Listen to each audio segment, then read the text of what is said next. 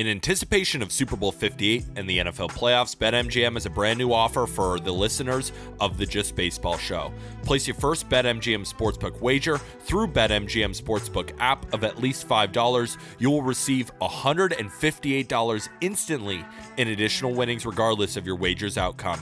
So how do you get this offer? Well, first, you're going to download the BetMGM Sports app on iOS or Android, or visit BetMGM.com. Sign up and deposit at least $5 into your newly created account. Place a wager in the amount of at least $5 at standard odds price. Once you have placed a bet, you will receive $158 in bonus bets regardless of the outcome of your wager. Disclaimer: BetMGM.com for terms and conditions. Must be 21 plus to wager. U.S. promotional offers not available in D.C., New York, or Ontario. Gambling problem? Call 1-800-GAMBLER in Colorado, D.C., Illinois, Indiana, Kansas, Kentucky, Louisiana, Maryland, Mississippi, New Jersey, Nevada, Ohio, Pennsylvania, Tennessee, Virginia, West Virginia, and Wyoming. Call 877-8-HOPE-NY or text HOPE-NY to 467-369 in New York.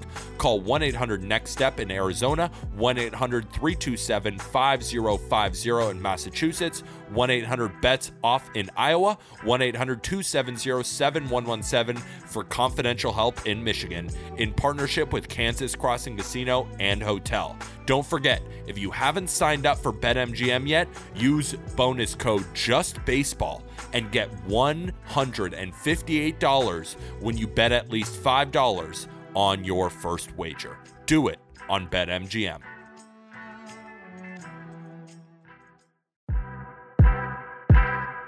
And Bonds hits it high, hits it deep, it is out of here! Here comes the hook. Got him! 20 strikeouts! He ties the Major League record! Freese hits it in the air to center. We will see you tomorrow night. The impossible has happened. Goal! Big fly, Ohtani-san! Towards the corner. It's back. It's gone. Welcome to Slam Diego. Wednesday, January 17th, we're continuing the Playing GM series, this time around with the Boston Red Sox and the Arizona Diamondbacks. I'm Arm Layton, he's Peter Apple, and I'm excited to talk about the Red Sox for good reason, Peter, but also the Diamondbacks. Kind of interesting because I feel like they've done a lot of what they've needed to do, so how can we kind of push them over the top? But before we get into all of that, as always, Peter, this show, and as always, is brought to you by BetMGM, the king of sportsbooks. The offer is still available, ladies and gentlemen, and a lot of you have sent me messages that you've used it already. But if you haven't yet, download the BetMGM Sports app on iOS or Android. Bet $5, but before that, use code JUSTBASEBALL. Bet $5 on standard odds. That's minus 110. Just a Lincoln, not more, not less, $5. And what happens when the bet is settled? You will get $158 in bonus bets. Why wouldn't you? Super Bowl 58. Just get some money loaded into the account. We're going to be unloading on MLB futures. We got plenty of MLB bets. And even if you aren't much of a gambler, might as well just use the free money they give you. Then you can stop if you want. Yep. So do it on BetMGM. Aram, last time, about a year ago, when we did the Diamondbacks GM episode, we both sat here thinking we are going to unload on their over win total on BetMGM. But we weren't high enough. Why didn't we bet on them to win the World Series? It's funny, man, because I loved their over win total for last year, which, what was it, like 74? 74 and a half. Just so disrespectful. But at the same time, if you told me, hey, what are their chances of winning the World Series, I would have laughed. So, or even going to the World Series, I would have laughed. So it shows you the levels to it, too. Like, we were so set on them being over 74 and a half. I mean, we felt like that was the easiest pick of the year, and it ended up being that. But even still, I would have never even said, don't even waste your $5 free bet on the Arizona Diamondbacks, even winning the pennant. But now things kind of change a little bit, Peter, because this is a team that did get to the World Series. Yes, it's about getting hot at the right time, but clearly it's a team that is capable of playing at that level. And they've added some players In the beginning, I said, let's start with the Red Sox. Do you want to start with the Diamondbacks now, the way you're leading us in here? Because I feel like it is just the perfect conversation to segue us in here is, one, do you believe it was an overperformance last year, and do they need to try to compensate for some things to just get back up to the upper 80s or 90 win total? And two, do you feel like they've addressed enough already to get them to where they need to be to compete for a playoff spot yet again? It's going to be hard for the division, so we're just really looking at a wild card spot, and then how is this team built for the playoffs? So I'll answer the first question. Do I think that they overperformed? Kind of.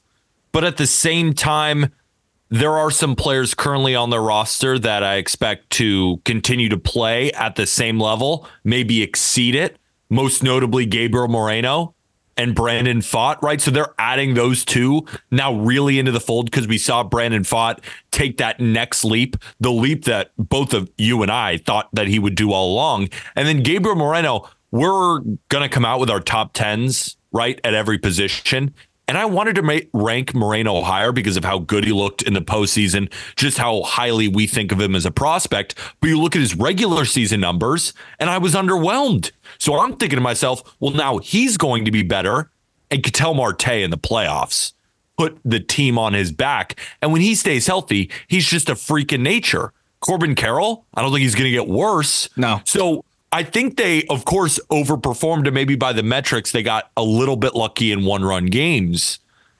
But then at the same time, I think they could be even better this year. Mm-hmm. And then it's just about getting in the playoffs, and then anything can happen. Yeah.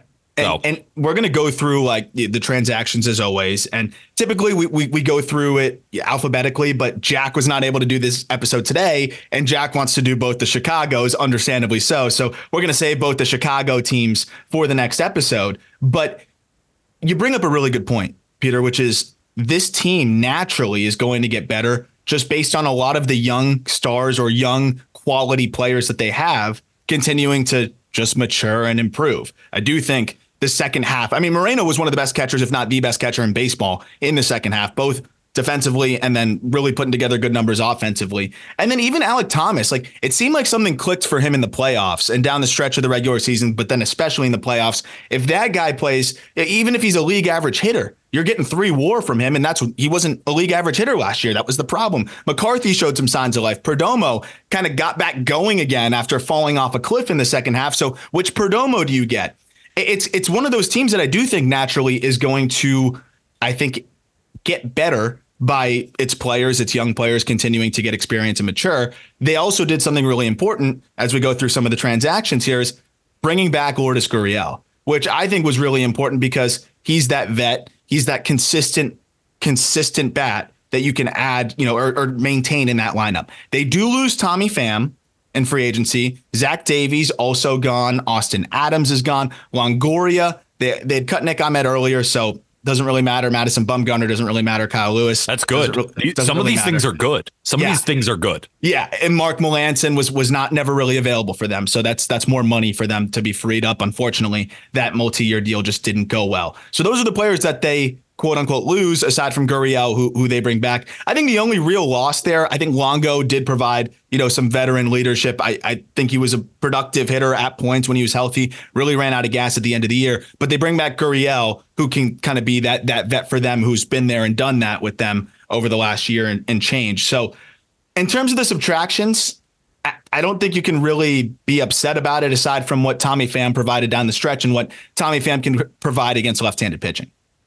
Yeah, and you can kind of replicate Tommy Pham in another player. Like there's plenty of Tommy Phams out there, and it was good to see him have a little stretch in the postseason where he looked great, and then we got to the World Series and that kind of came crashing down a little bit. But overall, he was a solid postseason player for him. But like I said, the Diamondbacks over an entire season can find another Tommy Pham, right? It's not that hard. And I love the additions that they've made so far, and I'm excited to get your thoughts. We've talked about the moves in a vacuum, but just to make this team better, they go get a Eugenio Suarez, capitalizing on the Mariners, just not really wanting to pay him and And they get him for what was a pretty minimal return. And then Eduardo Rodriguez, being able to sign him to a big deal, add him to the rotation. They needed a lefty. They needed just that safe, consistent guy to complement Merrill Kelly, who's that safe, consistent guy. And then Zach Gallen, who's been their frontline guy. Because if Brandon Pfaadt, stalls out a little bit, you're hoping that you're going to get what you got from the end of the year, Brandon Pfaadt, but you also don't want to overassume. I think they're going to get that. But just adding him to the fold, that's a really good four-headed monster. We'll visit that in a moment. But those were their big additions. They also signed Tucker Barnhart. He's a non-roster invitee. And that's really all they've had to do so far. So I ask you this. How much more do they really need to do? We can do the exercise where we go through the lineup, and you can just stop me when you think they need to potentially have an upgrade there. But again, I think we're going to be going pretty quickly through it because I think they're pretty set in a lot of spots. Yeah, I look at the Diamondbacks and I would like one or two more bullpen arms, even though their bullpen was great in the playoffs. But again, you can't just hang your hat on one great playoff series because in the regular season, the bullpen at some times was the issue. Yes. So we can't blind ourselves, me included, saying Kevin Ginkel is the biggest nutsack in the history of Major League Baseball by looking at one short stint. Yes. I want to look at their entire body of work. So I think that this bullpen needs some more work. Yeah. In the rotation, it's interesting. Do you want to rely on Tommy Henry? Do you want to rely on Ryan Nelson as kind of the five and whoever comes back up is good enough? Or should we sign a veteran pitcher? Do we just rock with it? But the offense, let's go position by position and explain to people why we're still really high on the Diamondbacks again. Let's walk through it, dude. Corbin Carroll, good. Left field, covered. Ketel Marte at second base. Wait, hold on. Left field, maybe forever. Forever. For the next 30 years, maybe 40. Yeah. A statue. They're going to have a statue sitting there by the time he's done, too. So he'll just always be there. I love him so much. Ketel Marte, second base, just absolute dog. Freak. You don't have any questions there. Nope. Moreno at catcher, you're fine. Walker at first base, you're fine. Suarez at third base, you went out and just got. Alek Thomas in center field. Look, if he struggles, you could go look at some other options, but I love the way he finished the year. He's still 23 years old. Yeah. I think he's a great option in center field and such a good defender. I made fun of Alek Thomas a lot at the beginning of the year because I thought it was an auto ground out to second base, and that's what it was for a good period of time. And then he starts getting into a little bit of a power stroke. And then I think to myself, I feel like Alek Thomas has been in the league for a couple of years, but he still is only 23 years old. Yeah. Right. If he could develop a little bit of power, just some gap to gap power, right? Just spray doubles with that speed, playing that great a defense. This is a 3 to 4 win player. This is like what Trent Grisham is at his peak. Yeah. Even though his peak is not anymore, but we know what I'm talking about. Yeah. No, and the floor is just so high. Grisham still was one of the worst hitters at points and still was an everyday player. And I think Thomas is going to be better than that. And beyond that, I talked about it during the playoffs, but there were some mechanical adjustments that he made in his swing that I really did like. And I think that's part of why he was able to produce. You also get Lourdes Gurriel back. He's probably going to fill into that DH role.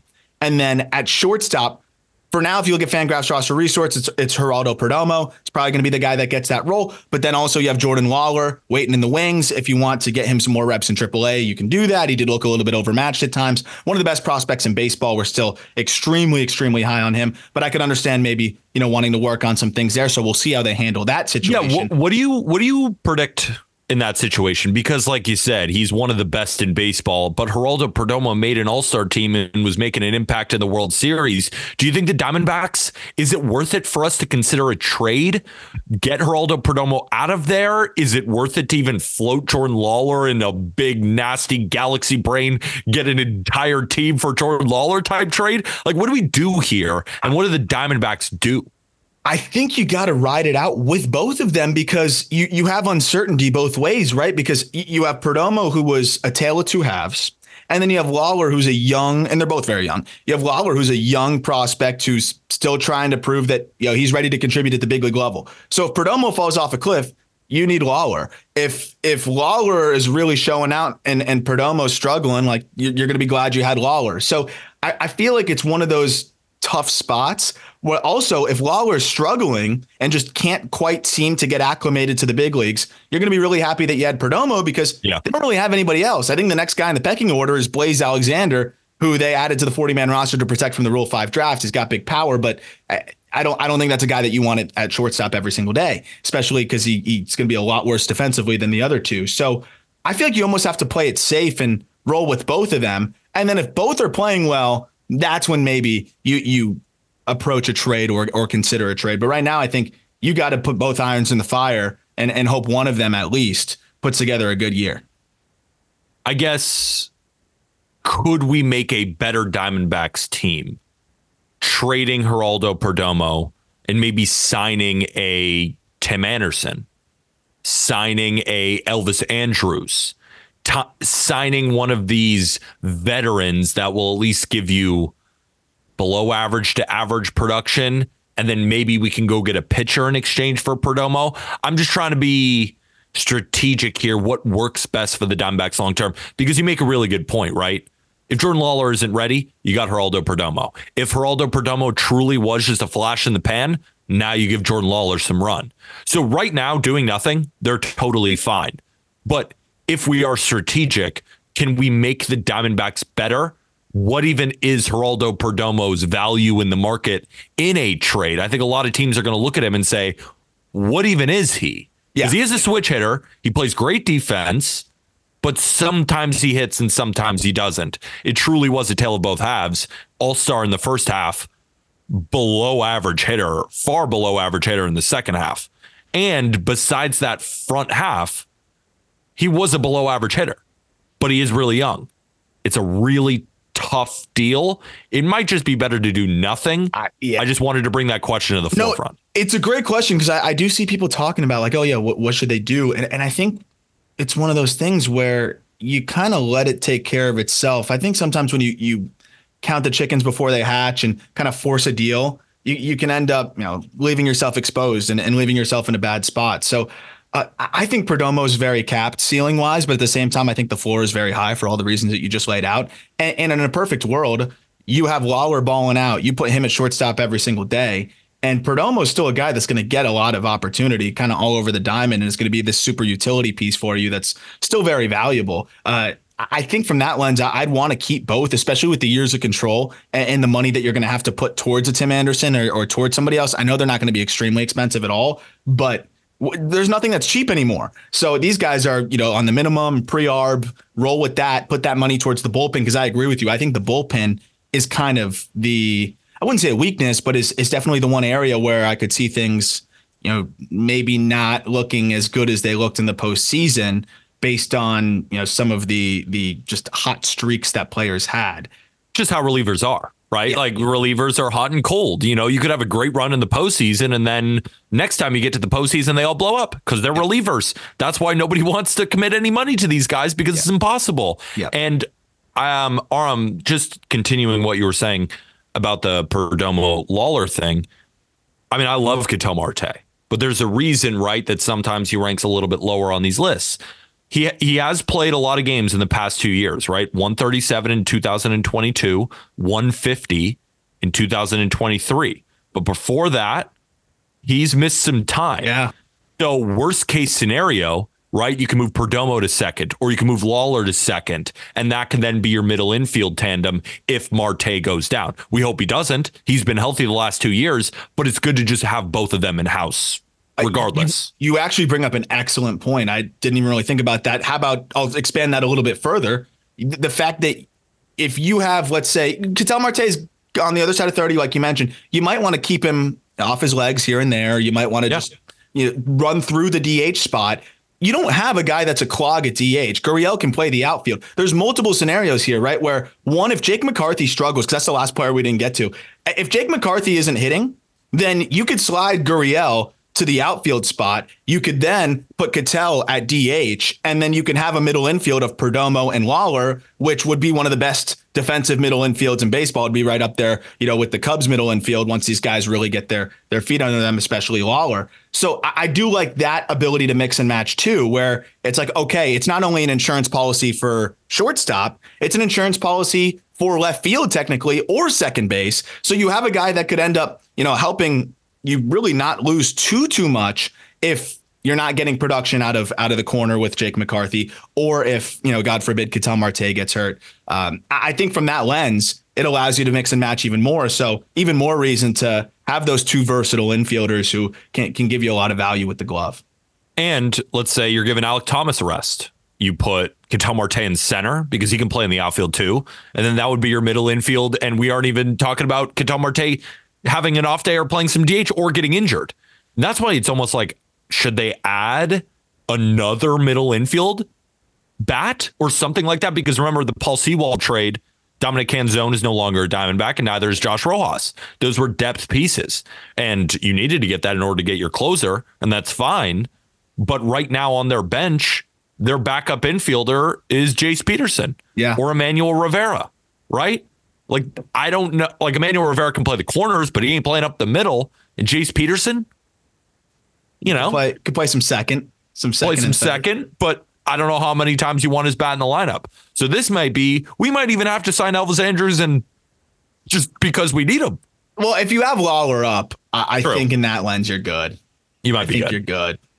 Because you got those two infielders. You want to keep them, in the lineup as much as possible. And then Rivera's a fine bench bat. Hits 100%. Lefties, I'm pretty sure. Peterson's a fine bench bat. Yeah, he does. That's all he does. And then Dom Fletcher, I love as an insurance policy as well to McCarthy. He might even beat McCarthy out for the starting job. I still think Fletcher's better than McCarthy. I really like Dom Fletcher. I think he's a good player. I think he's still underrated. And I think he ends up maybe taking over that corner spot. So I think they have this good kind of open competition where they can ride the hot hand with some of these players.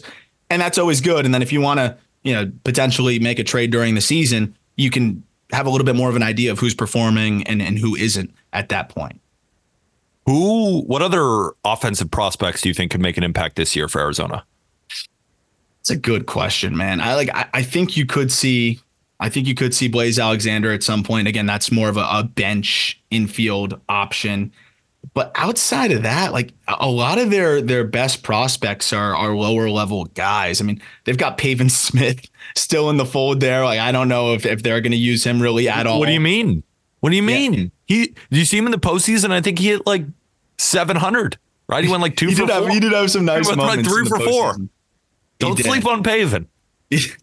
I'm rooting for him. He had a cool story too. Like the second he got a signing bonus, he paid off his parents' mortgage, which is super cool. That was a viral video way back, but rooting for him. But right now, I mean, you look at their top prospects, it's pretty much all lower level guys. So I don't really think anyone's going to make an impact outside of maybe a Jorge Barrosa. It's another guy I really like, but that's another outfielder. So I think they got to kind of stick with what they got, roll that way. And then now you look at the rotation and yeah, wait, before we move on, we're good, right? I don't think we're going to do anything here. I don't think we do a single thing. I don't think we need to either. I don't think the Diamondbacks will. Look at the team, right? Go through it just position by position one more time. And for everybody listening, tell me what you would do, because I wouldn't do anything.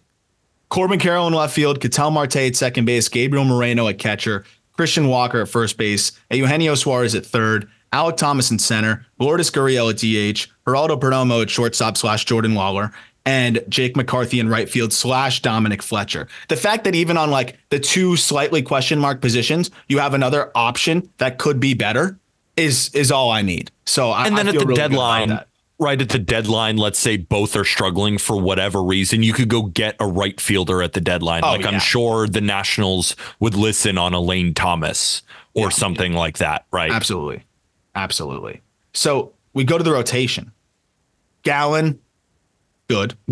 Merrill Kelly, good. Eduardo Rodriguez, Brendan Pfaadt. That's set in stone. You don't have to worry about that. We're good. 5 is the question. You got Ryan Nelson. Ryan Nelson for me is a serviceable 5. I think he's better than he pitched last year. I do think he can get that ERA below 5, but huge. Trey Jameson would be the guy here if he was healthy. Unfortunately, went down with Tommy John surgery, and that was in September because he, I think had a little bit of an elbow issue, tried to come back from it, and that delayed the TJ. So he wiped out his next season as well, unfortunately, similar to Andrew Painter. I think you got to go look at some starters still, just because what happens if Merrill Kelly or Zach Gallen goes down or Erod, any of those three, and even Brandon Pfaadt, right, coming off of probably the most innings he's ever thrown, if I'm not mistaken, if you include the postseason. Then what? You're going to a Slade Ciccone. You're going to Corbin Martin off of injury, Bryce Jarvis, Blake Walston, Tommy Henry. I don't have a lot of trust in those guys. So I do think you need one more starter in the fold here. I don't think it needs to be anything special, but I do think they need one more starter. What do you think? Yeah, no, I totally agree with you. And there's 3 ways we can go about it. One is the 90th percentile, which means 90% this is what's going to happen. But there's also a couple of 5th percentiles out there. Do they sign the big pitcher? Right? Do they sign a Jordan Montgomery, a Blake Snell, someone like that? They have the pieces, right, in the lower levels to trade for one of these big fish, whether that be a Dylan Cease, a Corbin Burns, or whoever you want to put on that list. We could workshop those, but most likely this scenario will be they sign someone like an Alex Wood, right? You could bring in, see if Carlos Carrasco has any more juice left in the tank. Yeah. Michael Lorenzen, Mike Clevenger, guys like that, cheap options, 130 to 140 innings, probably at a mid-4 ERA. I think it's going to be better than what Ryan Nelson could give you.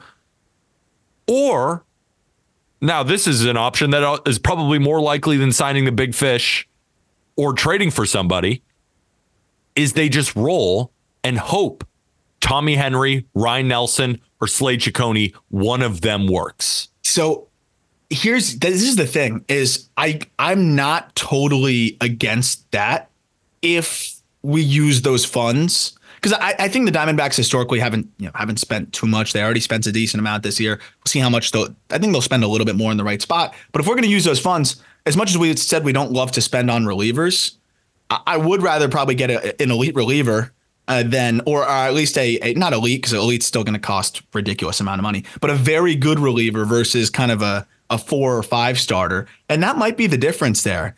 There is one other starter I thought of, but I don't know what you would think of this. What about a Zach Greinke reunion? Ugh, no. I mean, I would genuinely rather just roll with Henry, Ciccone, or Ryan Nelson. I think realistically, all 3 could be better. I mean, Greinke last year with the Royals was a complete disaster. Like, I like the storyline returning. How many more storylines? How many more returns is Greinke going to make? He already did his return to Kansas City. Is he going to keep returning to these old teams that he's been on at age 40 and put up a 7 ERA? I'm sick of it. He's tanking the win. He's tanking his win percentage for sure. 2-15 last year and 4-9 the year before that. Yeah, fair enough. I will say before last year, it was impressive how he could just hover around the low 4s. But yeah, last year, a 5.06 ERA. So I think I kind of agree with you. Just roll with what you've got. Look, I don't have a ton of faith in those guys, but I do think that they could be a serviceable 5. I still think if anyone, Ryan Nelson can actually be a fine 5. But if not, yeah, you can plug and play a Ciccone, a Tommy Henry, a Bryce Jarvis, even Corbin Martin now back off injury, and hope that one of those guys kind of has it come together for them. But if you're going to do that, what are we looking at in the bullpen here? Like, what do you feel like this bullpen is truly missing? Because going to get Sewald was a move for 2024 as well, which is great. And that's why it was a great move for them. Sewald, closer, solid. Ginkel, solid as could be, a 2.48 ERA last year. But after that, dude, I don't trust really anybody. I don't trust Miguel Castro. We talked about that through the postseason. Yeah. Andrew Saalfrank, I don't know what we're going to get from him next year. And Joe Mantiply, I do think will be better. I think it was just a little bit of an off year for him. But do you trust Scott McGough? Ryan Thompson's fine. Like, the Arizona Diamondbacks didn't trust Scott McGough. Wasn't he not even in the postseason? It might have been an injury, but I didn't see him one time. I don't think get a appearance. And I saw him blow some of my bets when I was on Diamondbacks money line. That's what I saw. Yeah. No, I don't trust that guy at all. And he's 34. So I like Frias. I think Luis Frias could actually be a guy that ascends for them, but you're not counting on that. nasty. So they need an eighth inning guy. I mean, your seventh inning guy cannot be Miguel Castro. Yeah, it can't, especially when your rotation's good but not elite. You got to go get a better reliever. But at the same time, these asking prices for some of these elite relievers is nuts. So is Neris like a good middle ground for them? Well, instead of spending money, and I know I keep bringing this up, but the Miami Marlins keep telling everybody that they're open for business and they might trade Luis Arias now. Could Tanner Scott, right? Because they could use a lefty, right? Mantiply has shown you good. He's also shown you bad. And Sal Frank hasn't really shown you much, right? He could be a good piece in the bullpen, but those are your lefties, right? So that's why we could go sign a Wandy Peralta, who we've given to like 5 different teams because he's a perfect fit, or we could make a trade for Tanner Scott. It wouldn't be crazy expensive, or we could just sign Josh Hader. It's not going to happen. So I'm glad you said it. I didn't want to be the guy. Like I had the exact thought before you and I hopped on, but I didn't want to be the guy that's just always like workshopping trades with the Marlins. The Marlins are the team open for business with plenty of players that can help a bunch of different teams. So might as well just sell them all off. Exactly. And at least the ones that make the most sense. Like there is no reason for the Marlins, if they are relatively open for business. I can understand holding on to Luzardo. I want them to personally, but why hold on to a reliever that's already well into his arb, only has a couple more years of control? Like move him. He's already kind of expensive for you. I think he's like $5.8 million. But Tanner Scott could also be a guy that closes games for them when it's a left-handed heavy ninth inning.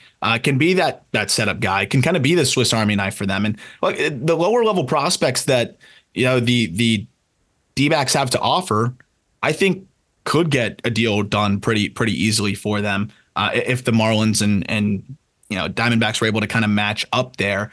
I don't hate it. I wonder how aggressive they're going to be through that lens. Like, would they rather go spend on an Neris, or do they think that they could actually pull off a trade here? And would they rather part with some of their prospects here? Because the system's fine. Like I think the struggles of Drew Jones really kind of make this system a little bit thinner than you think too. Because but Drew Jones is also Troy. I like Drew Jordan Jones Waller. is also super young. I mean, I'm my takes on Drew Jones are, I don't know if I've said them publicly. I don't really want them out on the air though. I mean, just look at the numbers from last year. Look at the swing. It's a work in progress, right? Like, and then outside of that, I mean, outside of their top 3 guys, though, it kind of drops off pretty quickly with Gino Groover and Jack Hurley, guys that they just drafted. Ivan Melendez, who, I don't have a lot of faith in. AJ Vukovic is okay. When a guy who hasn't played for years and Christian Robinson is like one of your more intriguing prospects outside of the top 10, it kind of gets a little shaky. So like, I don't know if they're going to want to part from this system. They might want to have those resources for when, they're closer to the deadline. So if that's the case. Isn't it up right now, right? Isn't this kind of the window, right? They don't have the greatest farm system, but then you look at the team and it's all these young, incredible players. So while they don't have a great farm system below those guys, Corbin Carroll was the number 1 prospect in baseball. Gabby Moreno was a top 10 prospect. Brandon Pfaadt was one of the best pitching prospects in baseball. These guys are all up now. So right now, I feel like is the time to kind of push the chips in the middle. You just went to a World Series. Don't get complacent here. You can still now beat anybody. You've already proved it. Imagine the Diamondbacks get back into the postseason and everybody's doubting them again. They're going to have that same edge with experience this time, going to the bank, beating the Phillies. They already swept the Dodgers. They are not afraid of the Dodgers, right? The Dodgers can keep adding whoever they want. The Diamondbacks know, hey, you got to come in and beat us now. Straight up. Yep. They just swept them. They didn't beat them in a series where they got lucky. They beat the living piss out of them. Respect to all the Dodgers fans out there. But that's what happened. Yeah. So if I'm the Diamondbacks, you kind of are making some moves that tell me you agree with me, if that makes sense. Yeah, no, I mean, they've been as aggressive as we've seen them. They're going to get Eduardo Rodriguez. Like, I think now you call the Brewers and see what Devin Williams is going to cost. You call the Marlins about Tanner Scott, right? Like, they don't have a great system, but they have enough to trade for a reliever. At least I think. Here's my problem with the farm is if I'm the Marlins, I'm not doing it for basically anybody outside of their top 3 because it drops off so badly. It's same with the Brewers. And if I'm the Diamondbacks, I'm not trading Jordan Lawler or Drew Jones or Tommy Troy for a reliever. So you're kind of stuck there. What if you traded Tommy Troy and pieces for Devin Williams? Or would it need cost more pieces more than that? Yeah. So they're in this tweener zone where I almost wonder, just go sign 2 relievers. We could do that. Matt Moore's your lefty, unless they really like Sal Frank. What about Wandy Peralta? I mean, he's legit better than Matt Moore is. Matt Moore, we have no guarantee if he's even going to last the season. Go check out Wandy's stats. Just do a little query over there. Okay. Do a little query. What do you think Hector Neris brings in? More than I think we'd want to admit. There's like 4 teams in on him right now. He might be a $3 or $45 million guy. I mean, yeah, he declined an $8.5 million option. So yeah. Hit a 171. Yeah, I don't want to buy high on a guy like that. So on Neris or on Wandy? No, Neris. I'd rather buy Wandy. We need a lefty anyway. All right, Wandy. And then we go one more. Do we go with? We could almost. I wonder how much Alex Wood is going to cost, because he could provide some starting pitching versatility as well as kind of be an opener, like a 3-4 inning guy. Because they, like I said, they're kind of missing that now with Dre Jameson going down, but maybe Tommy Henry just ends up being that guy. So maybe Alex Wood, it's like, well, if you sign Alex Wood, that's just the older version of Tommy Henry. But like, just get someone who's super reliable, like a John Brebbia, who I feel like throws 6 times a week for the San Francisco Giants over the years. Yeah, those are the guys that I'd be interested in. Wandy, I don't think he's going to be that expensive. If you want a little bit of an edge, you could consider Amir Garrett. I would say, what about an Aroldis Chapman? No, dude, no. Like, if I'm a team, I just don't even want him, and he's going to be kind of expensive. Aroldis Chapman should go to the Angels. That's a great place for him. Yeah. Just finish it out over there. Yeah, go to the Angels. It's like and then Artie Moreno will be like, "We just got Aroldis Chapman. You think we're not in? How dare you?" I mean, like, he was good. I know that he like hit a wall, and like I know he has those unusable. You don't want times. I'm being honest. You can sign him if you want. I am not co-signing it. The season we're the owners right now. I'm not doing it. The season that he had last year would have been one of the better seasons he had as a Yankee. But I get it. But it's a 3.09 ERA. That's 16 Ks per 9. Like, that's pretty good, man. I know, it's just he has 101 and he still looks like the greatest reliever of all time. Then he's at 96 and he gets punished. And maybe it's my bias, just being so done with the Aroldis Chapman over the years. You're gonna say no every episode. Who's gonna sign him? The Angels. That's perfect. That's the only time we're gonna mock. I think he already mocked him to the Angels. Okay. I do agree. Someone that could be stretched out a little bit would be nice to go with a Wandy. I feel like Colin McHugh could be an option. He doesn't really get stretched out much anymore, but he could still easily do that. He opened once last year, but he's opened several times in the last few years. Did it 7 times with the Rays. I kind of like him as an option for them. Yeah, I'm down with Colin McHugh and Wandy Peralta. All right. That's probably about it, right? Like, they don't need much. No, they just went to the World Series and now they're getting more reinforcements, and they already kind of did some deals for us. That's the thing. Yeah, towards the tail end of playing general manager, we probably would have added an Eduardo Rodriguez. We might have added a Eugenio Suarez, and yet here we are, right? They did it for us. Yeah. We probably wouldn't have guessed it was Suarez, but we would have added a third baseman. I know a lot of us at the beginning thought Matt Chapman was could be a good signing for Arizona, and they decided they'd rather trade for Suarez. So now all they need to do is add a couple of bullpen arms, and let's go back and try and win a World Series this time, Arizona. And can I say, I like the approach. I'm glad you mentioned that. I like the approach a lot more of trading for Suarez and signing Eduardo Rodriguez instead of just paying Matt Chapman, because it's probably going to even out financially to about the same. Way better approach. So way better. Good job there, by the D-backs. I like everything that they're doing so far. So not the sexiest playing GM, but you know what? That's a testament to the Arizona Diamondbacks. It'll be a little bit more interesting for this next team, though.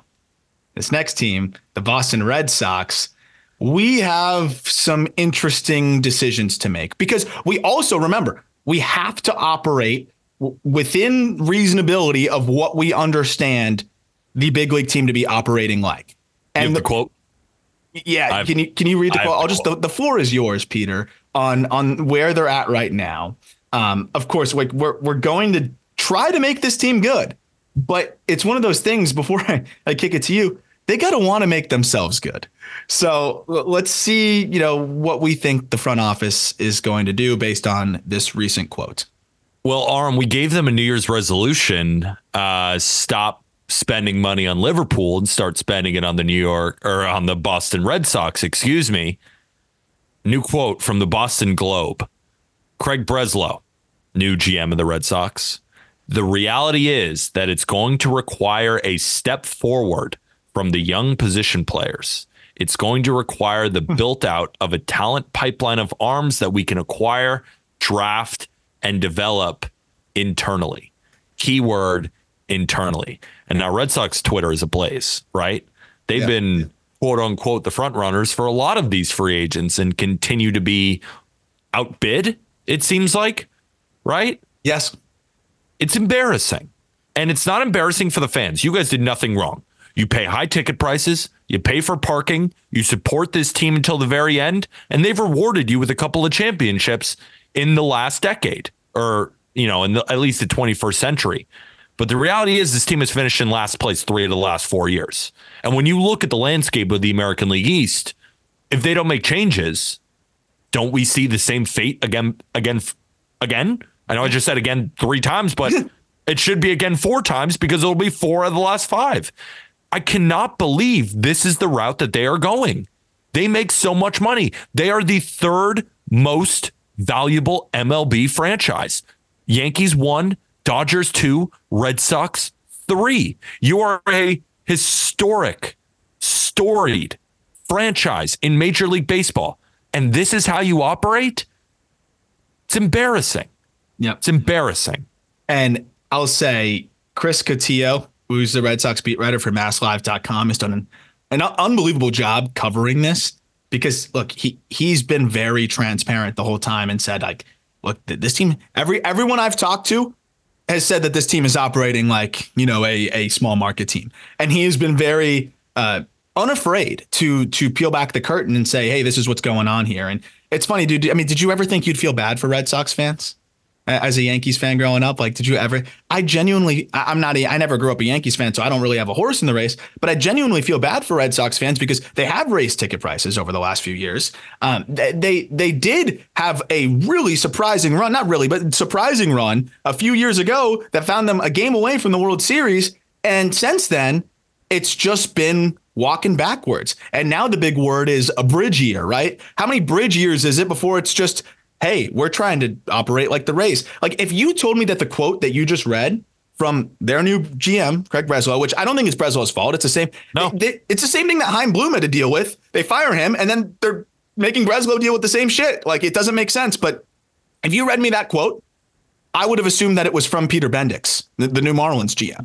I wouldn't have assumed that it's from, the new general manager or the new, head of decisions for baseball operations for the freaking Boston Red Sox. So from that lens, it's really surprising. But that said, like, this team is not that far away from being good. And that's why it's really surprising to me. They went 78-84 last year. They did add a couple players. Do you have anything else to add before I go into the additions and subtractions? Not really, other than the fact that I don't mind this team. They're not great, right? But it's a team that if you made big signings, they have at least a core plus more free agents to really compete in the American League. So it's one thing for the Red Sox to act like a small market team, but then act like a small market team when you have a window right now. How many more years are you going to have Rafael Devers? Is he going to be just the next star that you end up not? Oh, wait, they did extend him. They did extend him. So at least you have Rafael Devers there. But the rest of the team, like, what's everyone going to be? Like, you signed Masataka Yoshida and then what? Okay, it's kind of over. Now they're shopping him allegedly. Like, reportedly he's available. Like, that's the other side of it now is who the hell is going to want to sign with them unless you're Lucas Giolito getting paid a ton on a 2-year deal as a reclamation project?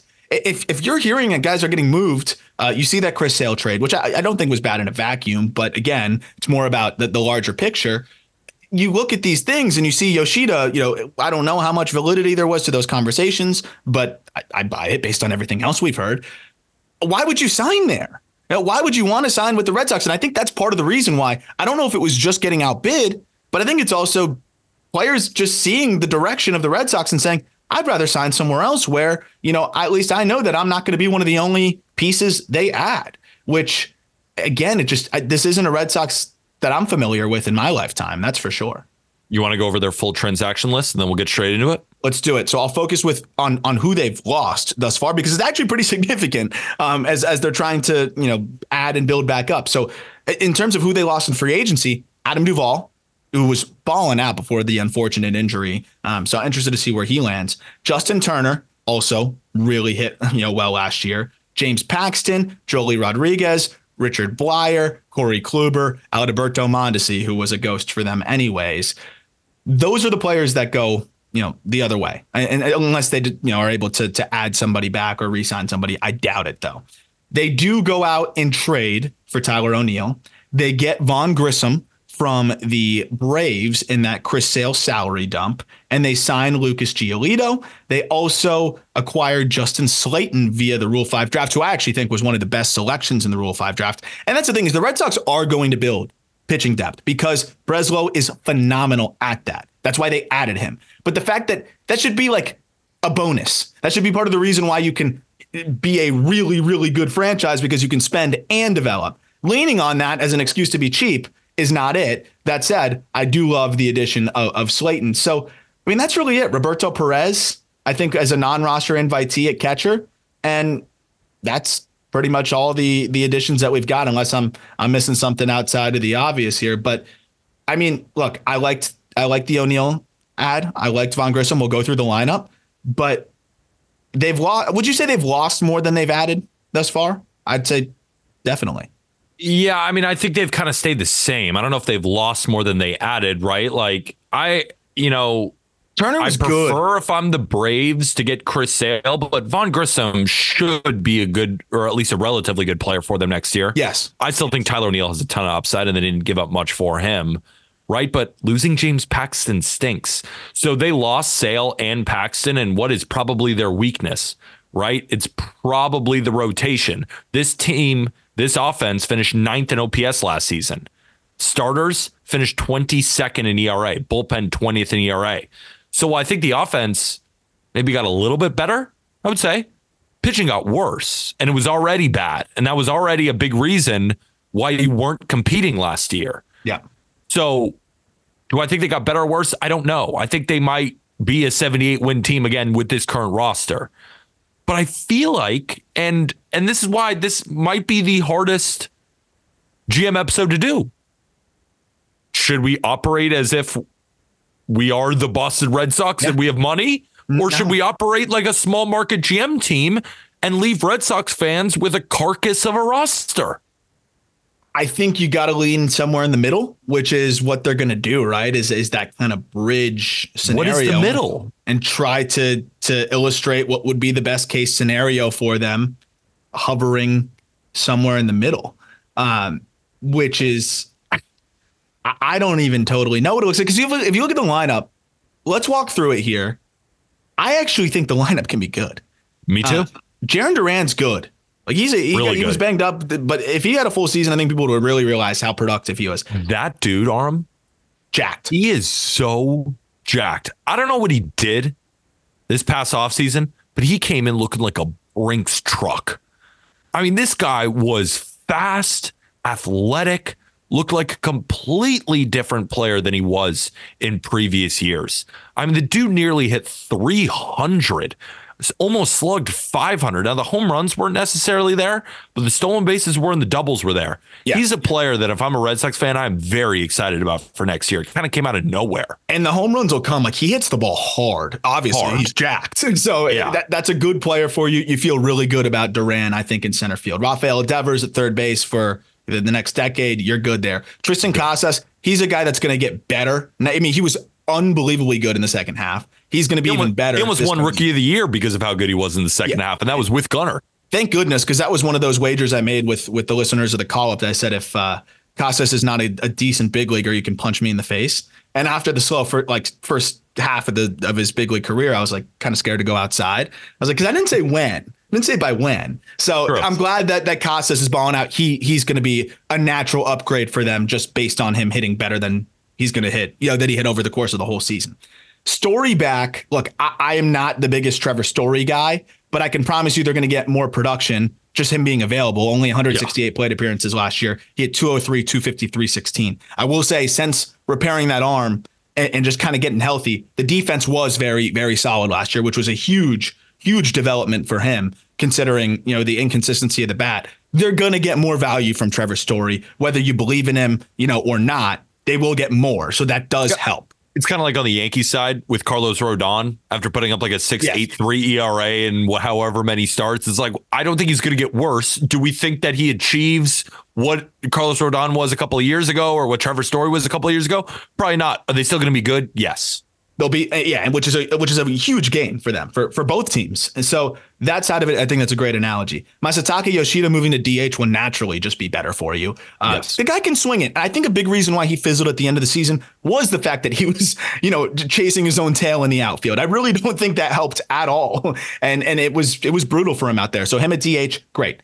Tyler O'Neill, I know you and Jack love him more than I do, but I get why you guys love him. I can see how exciting it could be. And that's a guy that you go for the upside there in left field because you need upside on a team like this. He's going to be a free agent, I believe, after this year. So why not give it a shot here with Tyler O'Neill, see what he can do? At the very least, you just got much better defense in left field than what you were getting from Masataka Yoshida. I mean, when Tyler O'Neill is on, it looks like an MVP candidate. Like, I almost compare him to, when I've always been super high on Ketel Marte. There's just like a level of talent there that if it clicks, not saying that it will this year, I have no idea, right? Because sometimes it looks like he couldn't hit water if he fell off a boat. And then there's sometimes when he's locked in and he looks that athletic in the outfield and he's just a bomb threat as soon as he steps up to the plate, that you view him as one of the most talented guys. Mm-hmm. It's just about being consistent and staying healthy over an entire season. But if I'm a Red Sox fan, I'm dreaming right now because he could be crazy. He also could flat out suck. So the difference with Ketel Marte is his bat is not nearly as bad as Tyler O'Neill's. No, Tyler O'Neill's so much higher offensively. But Tyler O'Neill's good. I think it's MVP caliber. It's that electric of a bat. Well, when he's defending the way he can defend, he can hit for power, he steals bags. It just has never all been there for him, really, other than that one stretch that we got because of, I would say, predominantly injuries. But also, I wouldn't underestimate a really weird situation in St. Louis. And I think a situation where he definitely probably went a little bit stale there. And obviously there was some weird comments back and forth that we saw at some points with the benching and all that good stuff. So I love O'Neill and left for them, especially for what they gave up, reliever and another arm. Great addition for them. Wilyer Abreu, I actually think, is an incredibly underrated piece. I said that dating all the way back to the trade when it went down, when they traded Christian Vasquez to the Astros. So go get Abreu. He hits. I saw him in the Arizona Fall League. I've seen him one other time in the minor leagues, and then I've also just kind of followed him since the trade. He can swing it, man. And look, if he struggles, you've got Ceddanne Rafaela waiting in the wings, who can also play an elite outfield or plug in at shortstop. But I think Abreu can swing it. And in his short taste last year, he put up good numbers, put up great numbers in AAA. He can run a little bit. He's just 24 years old. I do think he's very underrated and could be a good option for them. Yeah, he's only 25 years old and those good numbers, right?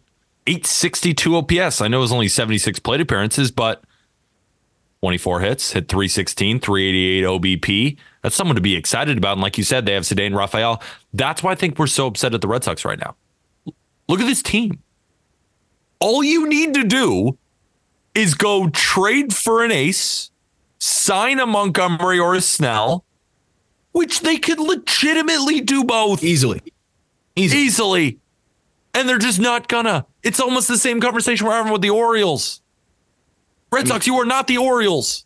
You are not. Come on. Look at this team. This is a great offense. Finished 9th in OPS last year. They might even be better. Yeah. They're $61 million under the luxury tax threshold. This should be a team that's always flirting. You don't even need to go over it. At least flirt with the luxury tax threshold. Vaughn Grissom at second base. Look, this was a great get. Again, in the vacuum of the move, it's frustrating because it's like, oh, salary dump of Chris Sale. But to get Grissom back, great. I think he can swing it. He's been a victim of circumstance. The guy skipped the entire minor leagues. Basically, it barely played any games in AA. Debuts in the show. Plays well for the Braves down the stretch, and then hit a little bit of a wall later on. But again, this guy was like forced to develop at the big league level, goes back to AAA, puts up great numbers there. And I think now being able to play second base, he can play a very solid second base, a well above average second base, and he can swing it. He'll be their everyday second baseman. I think he'll be a good one. So that was a good get for them too. Absolutely. Let's talk catcher because I think that's kind of the only issue here. Are you a Connor Wong guy? He's the last one left from the Mookie Betts deal. I like Connor Wong as a backup. I think he's a good backup catcher because he's versatile. He's kind of Austin Barnesy, where like in an emergency you can plug him in other spots. He's athletic. He does some things well. But they've got two backup catchers. That's the reality of it. I'm not much of a Reese McGuire guy. I know he had a little bit of a nice stretch, but this would be the position I'd want to upgrade. But they drafted Kyle Teal. He already got to AA last year. So I don't see them really going for a long-term option. But if this team wants to just at least give it a shot next year, I would consider like trying to sign just a decent free agent catcher. Is there anybody else left on the market? No, there's nobody left. That's a problem. I mean, like Gary Sanchez. Gary Sanchez? I would love Gary Sanchez for them, but I just feel like there's no way they do it, right? I mean, no. They went out and signed Roberto Perez already, which kind of tells me, hey, we're rolling with the two that we've got, and we're just going to roll with it. So just put us on record saying we don't like it, but we know that they're not going to do anything, and we want to be realistic for you guys there. And it's not like we hate it, right? Like, no, it's not terrible. It's just we think highly of the Red Sox, and we think that they should have better than the 23rd ranked catcher in Major League Baseball as their starter. And here's the reality. This bridge year, because they're going to wait for Kyle Teal, who should be ready in 2025. Roman Anthony, who's also a top 15 prospect in baseball, he'll be ready in 2025. Marcelo Meyer, they're hoping will be ready in 2025. Like that's what they're focused on, which is disappointing. But looking at the lineup here, is there anything that you do? The bench is McGuire, Emmanuel Valdez, Bobby Dalbec, and Rob Refsnyder, the lefty murderer. It's a good bench. Yeah. This offense is good. It's fine. I like it. They should compete this year, but now it's stuck pitching. This is where it gets ugly. I would say I'm not going in the order of roster resource out of respect. Brian Bayo is probably the ace of this staff. So Brian Bayo, Lucas Giolito, Nick Pivetta, Tanner Houck, Cutter Crawford. No. It can't be this. It just can't be this. Like unless you want to call it a rebuilding year. This is worse than last year, and they were a bottom 10 rotation. And I thought they got lucky with some of the contributions that they got from guys. Like, I don't even know. Like, Pivetta did have a really nice stretch, and he might have found something. He looked dominant, his credit. He looked dominant. But Houck was a guy that they moved kind of back and forth for a reason. He might not be able to settle in the bullpen. I don't know how much I believe in what Cutter Crawford did. I feel like they got to move Kenley to clear up some money to either go sign somebody. We'll get to the bullpen in a second. But they pretty much have said we're not going to add any more money, only if we subtract. So we would have to dump Kenley and then sign a pitcher or trade for a pitcher. But it seems like they want to develop. So, what do you do here? I think you trade Kenley for a minor league pitcher who is relatively close to making it. Like Garrett Whitlock is an interesting cat because he's shown flashes of being able to stay in the rotation, and then he gets banged up. He just can't make it through, but he's also been really good in the bullpen. And that's kind of what Tanner Houck is. Like both of these guys, I think you'd prefer them to be in the bullpen, but most likely they're going to have to be making starts. Same thing with Cutter Crawford. He's never been able to prove that he can withstand a long season. I know there's like a month in there or two where he looks really good and you get excited, and then it kind of comes crashing down, right? Brian Bayo, we both like 4.24 ERA last year. Yeah. Right. It's not like he's like, oh, we have one guy that we're really going to build around. We think he could be good. I like him a lot. Is Ace upside? No, not Ace upside. No, but that's exactly like that's the one guy who we're believing in right now. And then like Giolito, maybe the Red Sox do some magic here, right? They signed him for a reason. They think that they can fix him. Lance Brzezowski came on this show and said that there's a lot of things that he likes in Giolito's repertoire. Maybe that ends up being solid, but I think that's the upside here. Like that's the ceiling is solid. Yeah. So if your ceilings are solid with 2, 3 of them, we have to do so much work, but we can't. We're handcuffed. It's probably what Greg Breslow lays his head on the pillow at night and be like, fuck, what did I get myself into? Yeah. I wonder if he already regrets it. Like I just thinking about it from that lens, I'm just like, he could have probably waited for a better opportunity, but here he is. The Red Sox. Yeah. Like this is the Boston Red Sox. This is kind of the theme of our entire episode. This is the Boston Red Sox we're talking about here. So here's what I think you got to dump. You got to dump Kenley Jansen, but I think with his contract, you're not gonna get much in return for him. Like I think you're just hoping you can dump that contract. If you dump that, very good last year. Was he very good last year, or was he just no? I was about to say I did need to put the very in front, but he was good, right? 3.63 ERAs, saved 29 games, struck out more than he had innings. Right? I mean, he's still good. He's not. He's good. He's good. He's not 40. He's 36. Is he worth, what is he owed this year? Is it 16 million or something like that? Like, maybe now? In this day and age, maybe. Right? Hector Neris probably going to have 15. Yeah. So I think you could kind of just dump him. He's owed 16 million this year. You could probably just dump him and get some sort of lower level prospect back. Great. You cleared up that money. Now, how do you reinvest that $16 million? We could trade him to the D-backs. That's actually not a bad idea. We didn't even think about that till we got to here. I mean, we said every GM episode would be independent. Otherwise, it would be the biggest brain blender of all time. Like, what about Kenley Jansen for one of those Ciccone, Henry, or Ryan Nelson guys? I wouldn't. I know. I don't know. I'm just trying to be creative here. I would say, yeah, like, dude, I mean, I don't think he's worth that much just because of how expensive it is. It's a $16 million deal. He might not be. Maybe you could get Bryce Jarvis back. Like, all right. No. I mean, let's just assume you dump him for very little. You clear that 16 mil. Who at 16 to 18, 19, 20 mil AAV can you add to this rotation that would take a shorter term deal? Stroman was kind of the answer. Stroman was the answer. He just probably didn't want to pitch there. Yeah. There's really nobody left because you're going high end or you're going low end. Like it ain't Snell. Apparently it ain't Jamont, right? Like would Kershaw want to end his career as a Red Sox? No, probably way, not. Nah. Then it's like the same guys we talked about on the Diamondbacks episode, like Lorenzen, Clevenger, Rich Hill, Corey Kluber, Carlos I think Carrasco. Those guys, they're not bringing Kluber back, that's for sure. Yeah. No, I'm just going through all the names here, like Brad Keller. Clevenger makes the most sense. What about bringing back Paxton? I don't know why they wouldn't after not trading him, but it sounds like they're probably going to get priced out of him too. I mean, that's so embarrassing. How do you priced out of James Paxton? They're the Red Sox. I think Clevenger. Just because of the bounce back ability.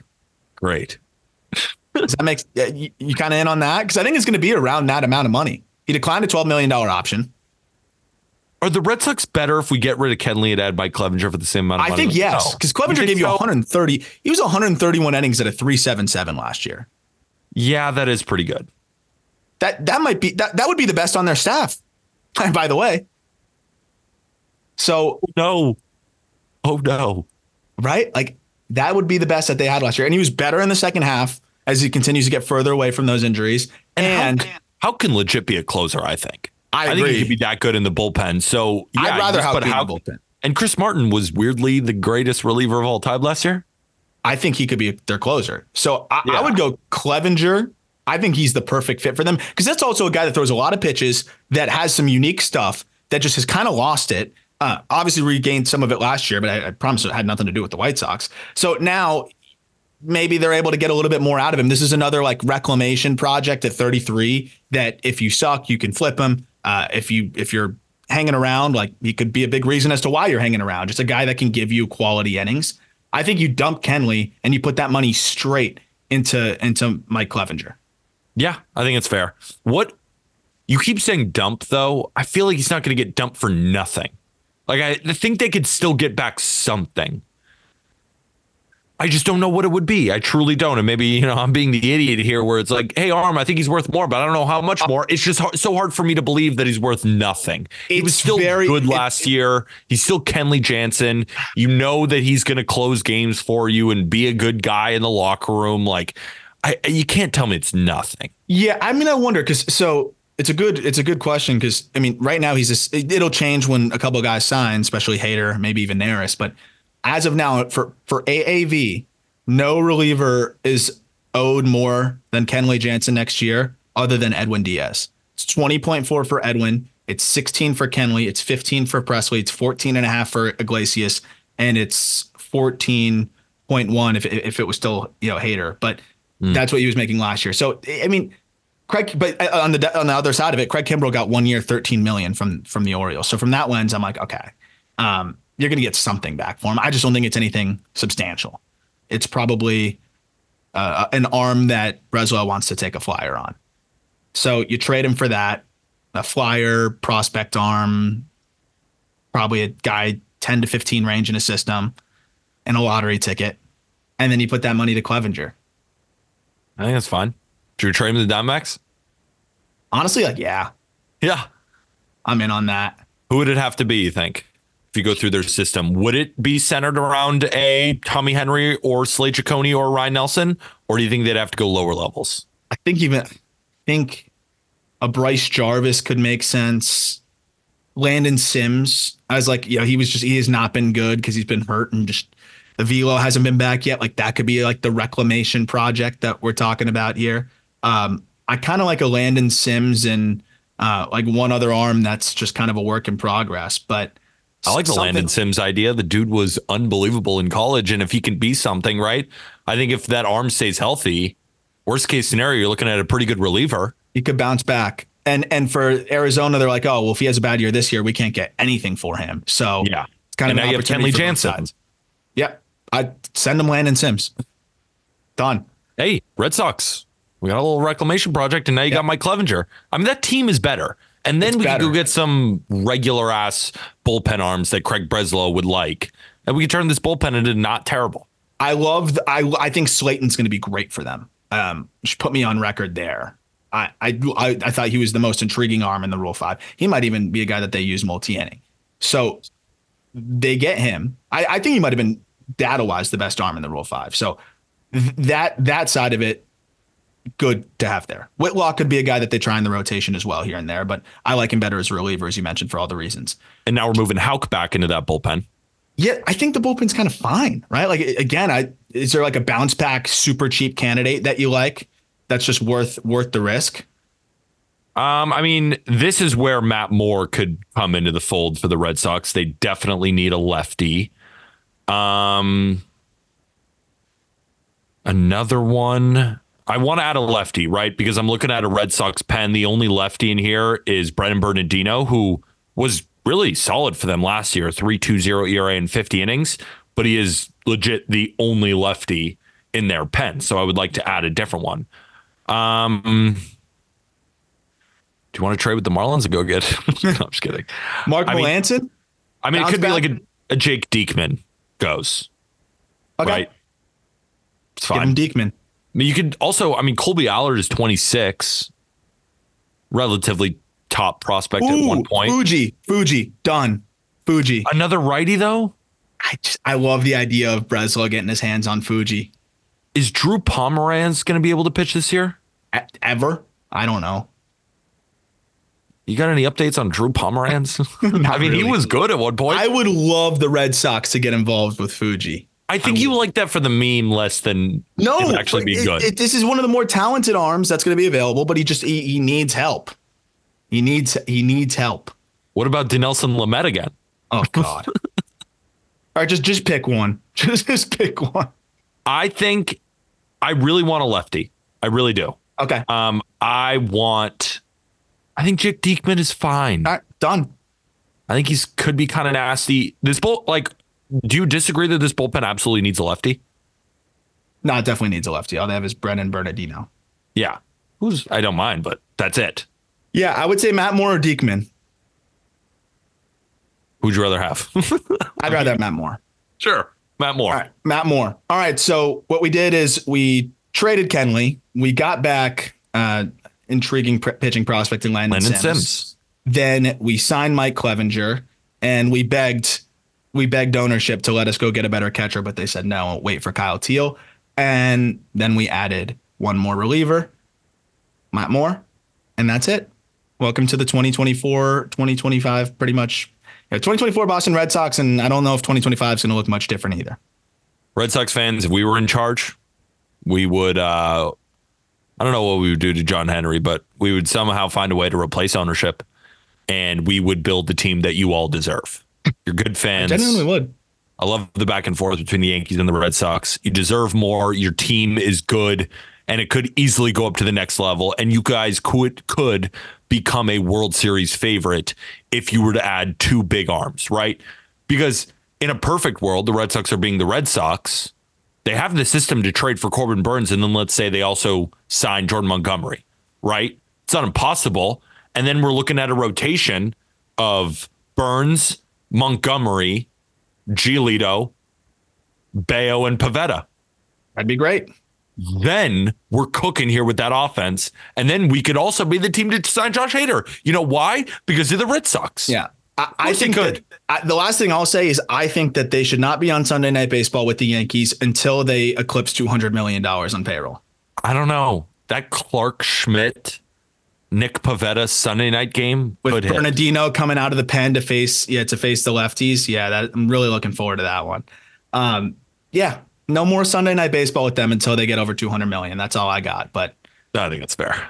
You want to take us out? Great episode, though. Great episode overall, guys. Go get yourself some Just Baseball merch. I'm rocking the sweatshirt and I'm rocking the hat. Ooh.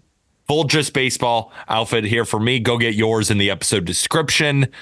And again, it really helps us out if you guys rate and review 5 stars on Spotify and or Apple Podcasts or wherever you listen to your podcasts, and hit that big red subscribe button. Come on, hit it. It's free. Helps us out. I'm coming out with me personally putting out a short form YouTube video. Make sure to stay tuned for that one. And I know Arm's got more in the tank. Ryan, Jack, the whole gang here at Just Baseball. Really appreciate you guys listening. We'll be back on Friday. It's Jack and Arm. They're doing the Chicagos. So stay tuned for that. So we'll see you on Friday. And with that, thank you, everybody.